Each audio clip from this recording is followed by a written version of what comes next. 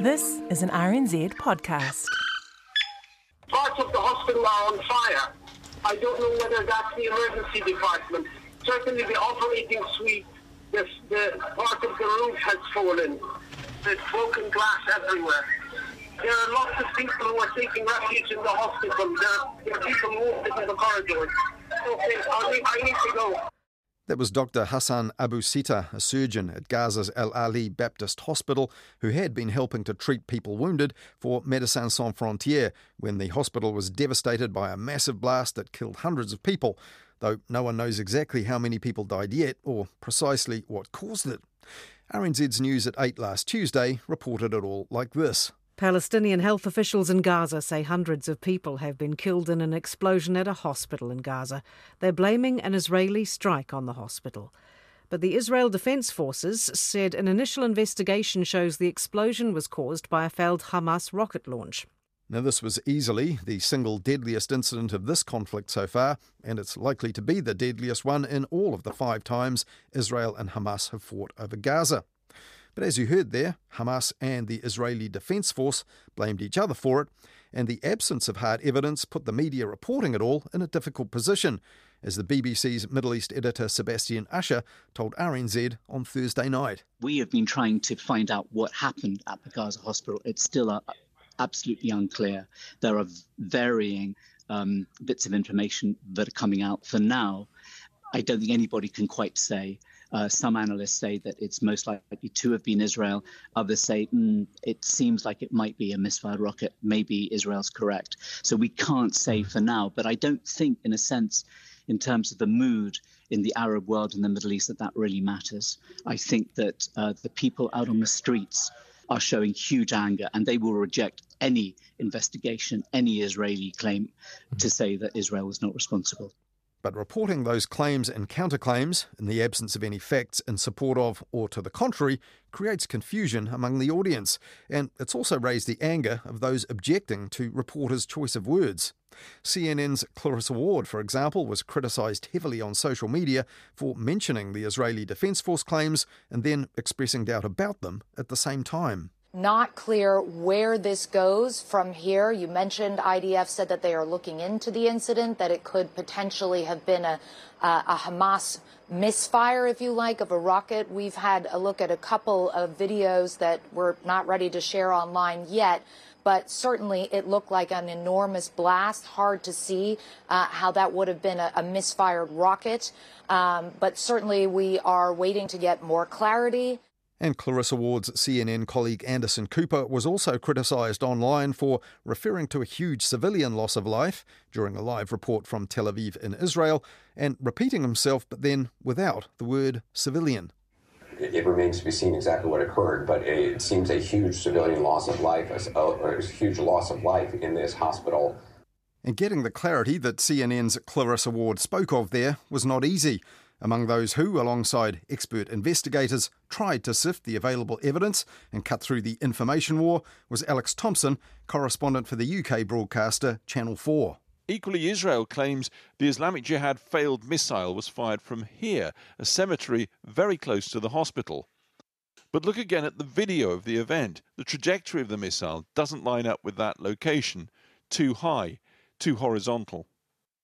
Confusingly, the Israelis' presentation also says the missile was fired from a location down in the southwest. It can't be both. Islamic Jihad say it was an Israeli missile and they have the warhead to prove it, but they haven't produced it. And in the end, Alex Thompson's bleak conclusion was this. Israel and Hamas can tweet what they like. The truth of what happened here last night requires independent, expert investigation. Not happening. Meanwhile, on News Hub at 6 on Thursday, another British correspondent, ITV's John Irvin, put it like this. This war began with a civilian bloodbath of historic significance, and this may well be another one on the other side of the fence. Any doubt is due to a fierce information war that in truth matters little to the victims of the Gaza hospital tragedy. And even before the Al Ali hospital catastrophe amplified emotions, the hyper-scrutiny of reporters' work was adding to the stress of those reporting from the war zone. Every word you say is being scrutinised so closely and is likely to be contested by one side or the other or both, and that definitely adds to the pressure. That was the UK Channel 4's correspondent Secunda Kumani talking to the BBC's media show last week from Gaza. Now, at times, broadcasters have used the wrong words and given audiences the wrong idea. The BBC's Evening News in the UK last week, for example, made a rapid apology for an error just minutes earlier after complaints poured in. Earlier on BBC News, we reported on some of the pro-Palestinian demonstrations at the weekend. We spoke about several demonstrations across Britain during which people voiced their backing for Hamas. We accept that this was poorly phrased and was a misleading description of the pro-Palestinian demonstrations. Now here's the weather. And earlier this month, after the Hamas attacks from Gaza into Israel, people protested outside the BBC News headquarters in London about the BBC's long-standing policy of never labelling any group terrorists. How many Jews, how many dead Israelis does it take before the BBC can find the courage to call terror by its name? Last week, the UK's Defence Secretary criticised the policy on the BBC's own flagship radio news show, Today. Israelis are trying to get hold of the Hamas terrorists, who you don't seem to be particularly interested in, and the BBC seems to refuse to call terrorists, even though the British Parliament has legislated that they are terrorists, which is a question I haven't had the BBC answer yet. Have you not seen any of the coverage on the BBC of the atrocities, the dead, the injured, the survivors? Yes, I have. So how can you say that we're not interested in those atrocities? This week, the BBC's Deputy Chief Executive of News, Jonathan Munro, who's also the broadcaster's Director of Journalism, was at Sydney's South by Southwest Festival to talk about how the BBC delivers news from and about conflict zones and criticism of its fairness in an increasingly contested environment these days. I spoke to him about that at Sydney Airport just before he headed home. We've already seen journalists lose their lives in this conflict, working for organisations who are also facing the same dilemmas as we are, and our heart goes out to those people. And secondly, of course, we've got an obligation to audiences to really explain what's going on. And that involves lots of people on the ground as witnesses to events, but also the analysis that comes with expert knowledge, because it's a very complicated situation. As unwinding the claim from the fact is a job on all stories, but on stories as complicated and as polarising as this, that becomes a real challenge. So even if broadcasters do what might be termed to be the right thing, reporting responsibly the claims and the counterclaims, that can just leave the audience, at a loss for an understanding. Is that where having specialist editors or the likes of, Jeremy Bowen, who's been doing the job and knows that region for a long time, is that the main way the BBC can try and address that particular problem? Expertise, which goes with longevity of covering the story and having deep contacts in the region, speaking to people over many, many years, is just invaluable. You simply can't replicate that.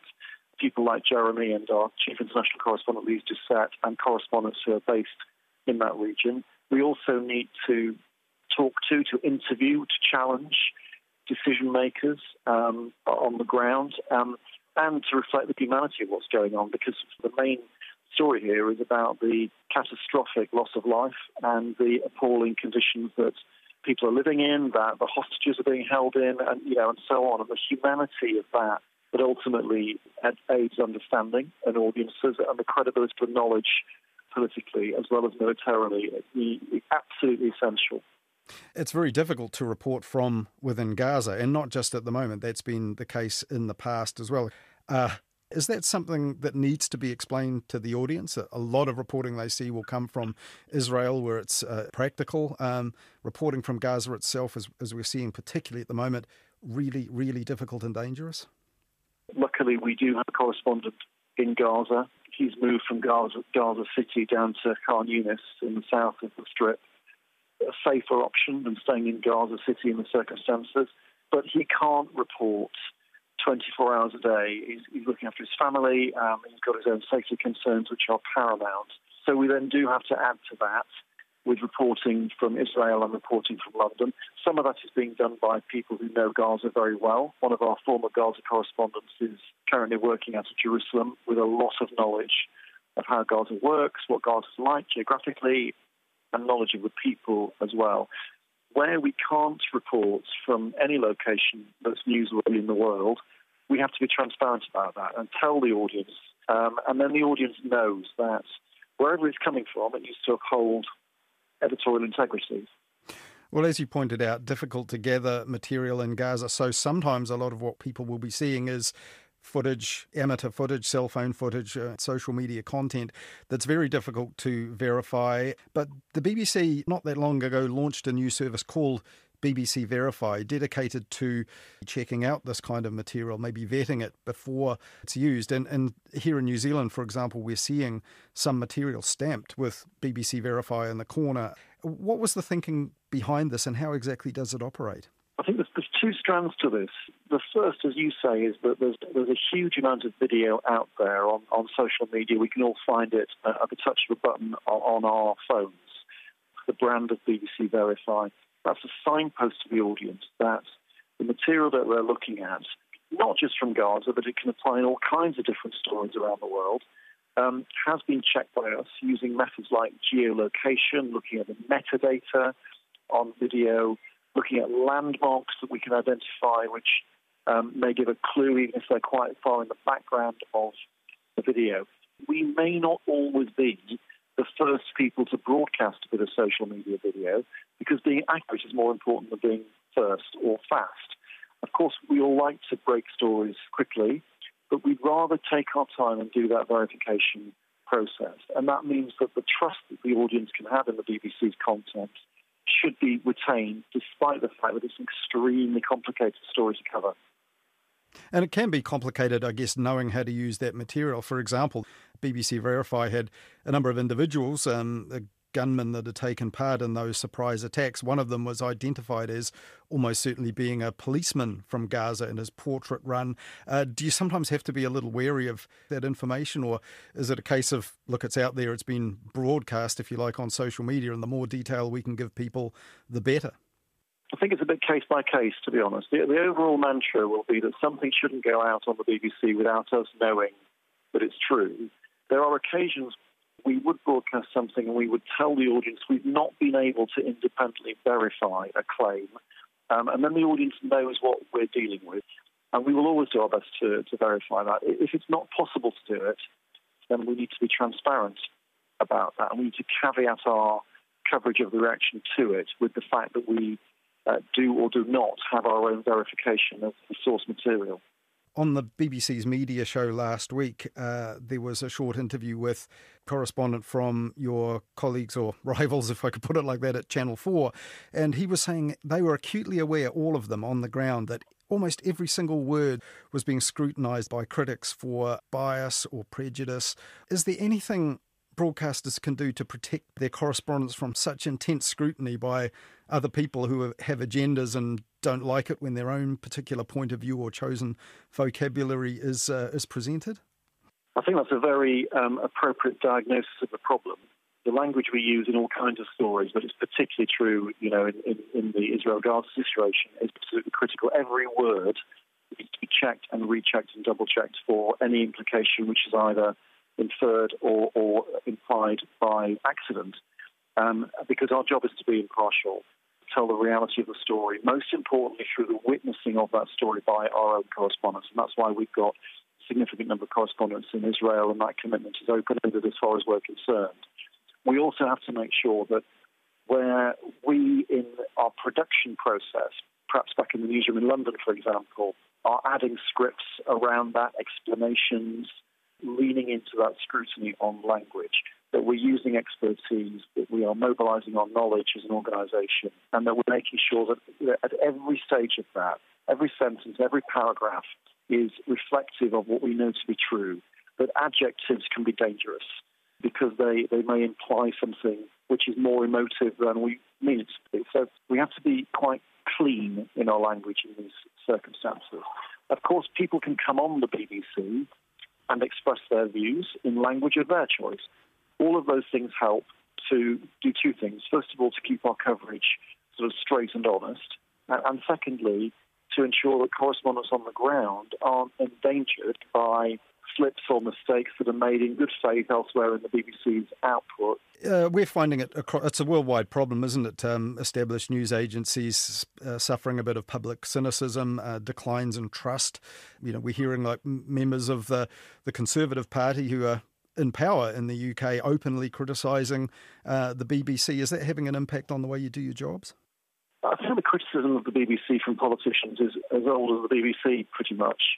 We need to listen sometimes because they're habitual critics doesn't mean they're wrong, but we've actually got to be pretty resilient about our editorial policy. We've got a well-developed set of editorial guidelines which have stood the test of time over many, many difficult stories, not just wars and atrocities and campaigns like the IRA, for example, or the awful events of ISIS, or the current war in Ukraine. The editorial guidelines are robust, they're public, you can go online and look at them. All of our journalism abides by those guidelines. And if you have a set of guidelines that you believe in as an organisation and your output complies with them, that's a significant defence to some of the less well-founded attacks that we sometimes find ourselves on the wrong end of.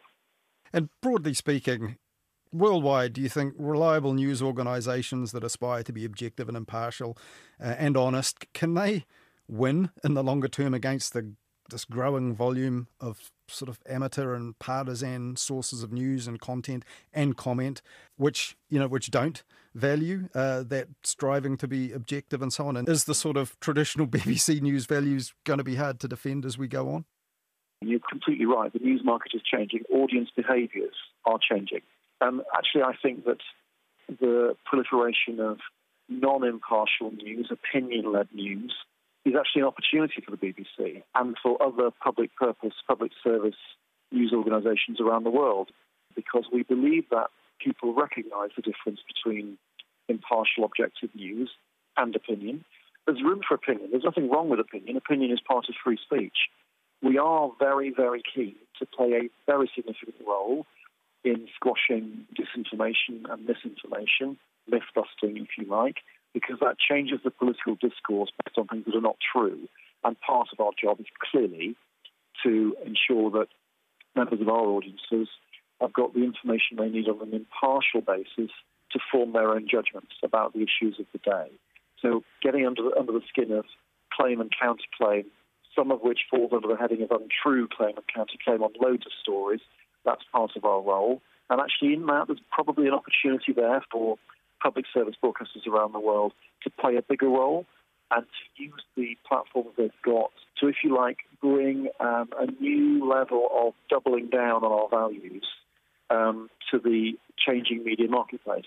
So is it not a worry for you at all that, for example, at the recent Conservative Party conference, you had senior Conservative Party figures, even your former Prime Minister Liz Truss, applauding GB News, one of the opinion-led broadcasters you mentioned there, for disrupting the news business and actually, opposing, as they put it, the BBC. Is that just all noise to you, or do you have to genuinely be concerned that the party in power, seems not to respect the BBC and its values? Well, first of all, I didn't mention GB News, so just to be clear about that. I think GB News, and there are other examples, are part of the regulated broadcasting system in the UK, and the regulator, which is a body called Ofcom, needs to do what it needs to do to ensure that regulated broadcasters stick within the rules. That's not really the BBC's problem or concern. Our concern is that we want to bring audiences with us on a values-led editorial proposition. Some politicians will like that, some politicians will not like that. That's up to them to make that case. It's not our business to try and stymie debate about the BBC. Everybody in the UK pays for the BBC, and therefore everybody's entitled to a view about the BBC. And some people express it very forcibly, and others choose not to do so. That is entirely up to them. Our job is to go out there and make sure that our journalism is the best it can possibly be. Of course, like all organisations based on human judgment, we sometimes make mistakes. That's life. And when we make mistakes, we need to be open to criticism, and we need to be open to views about what we do in the normal course reporting events. We're not short of views about what the BBC does and doesn't do. And I don't want to get into a debate about other broadcasters and what they do. It's part of the political discourse. And where it's unhelpful, of course, we wish that people had sometimes kept their counsel, but we're not in the business of trying to mute people who have problems with the BBC, or indeed people who endorse new start organisations in the media sector. It was the BBC's Chief Executive of News, Jonathan Munro, who's also the broadcaster's Director of Journalism. And there he was talking to me from Sydney Airport after he addressed the South by Southwest Festival in Sydney this week about how the BBC delivers news from conflict zones and handles criticism from citizens and politicians, and even the UK's own government.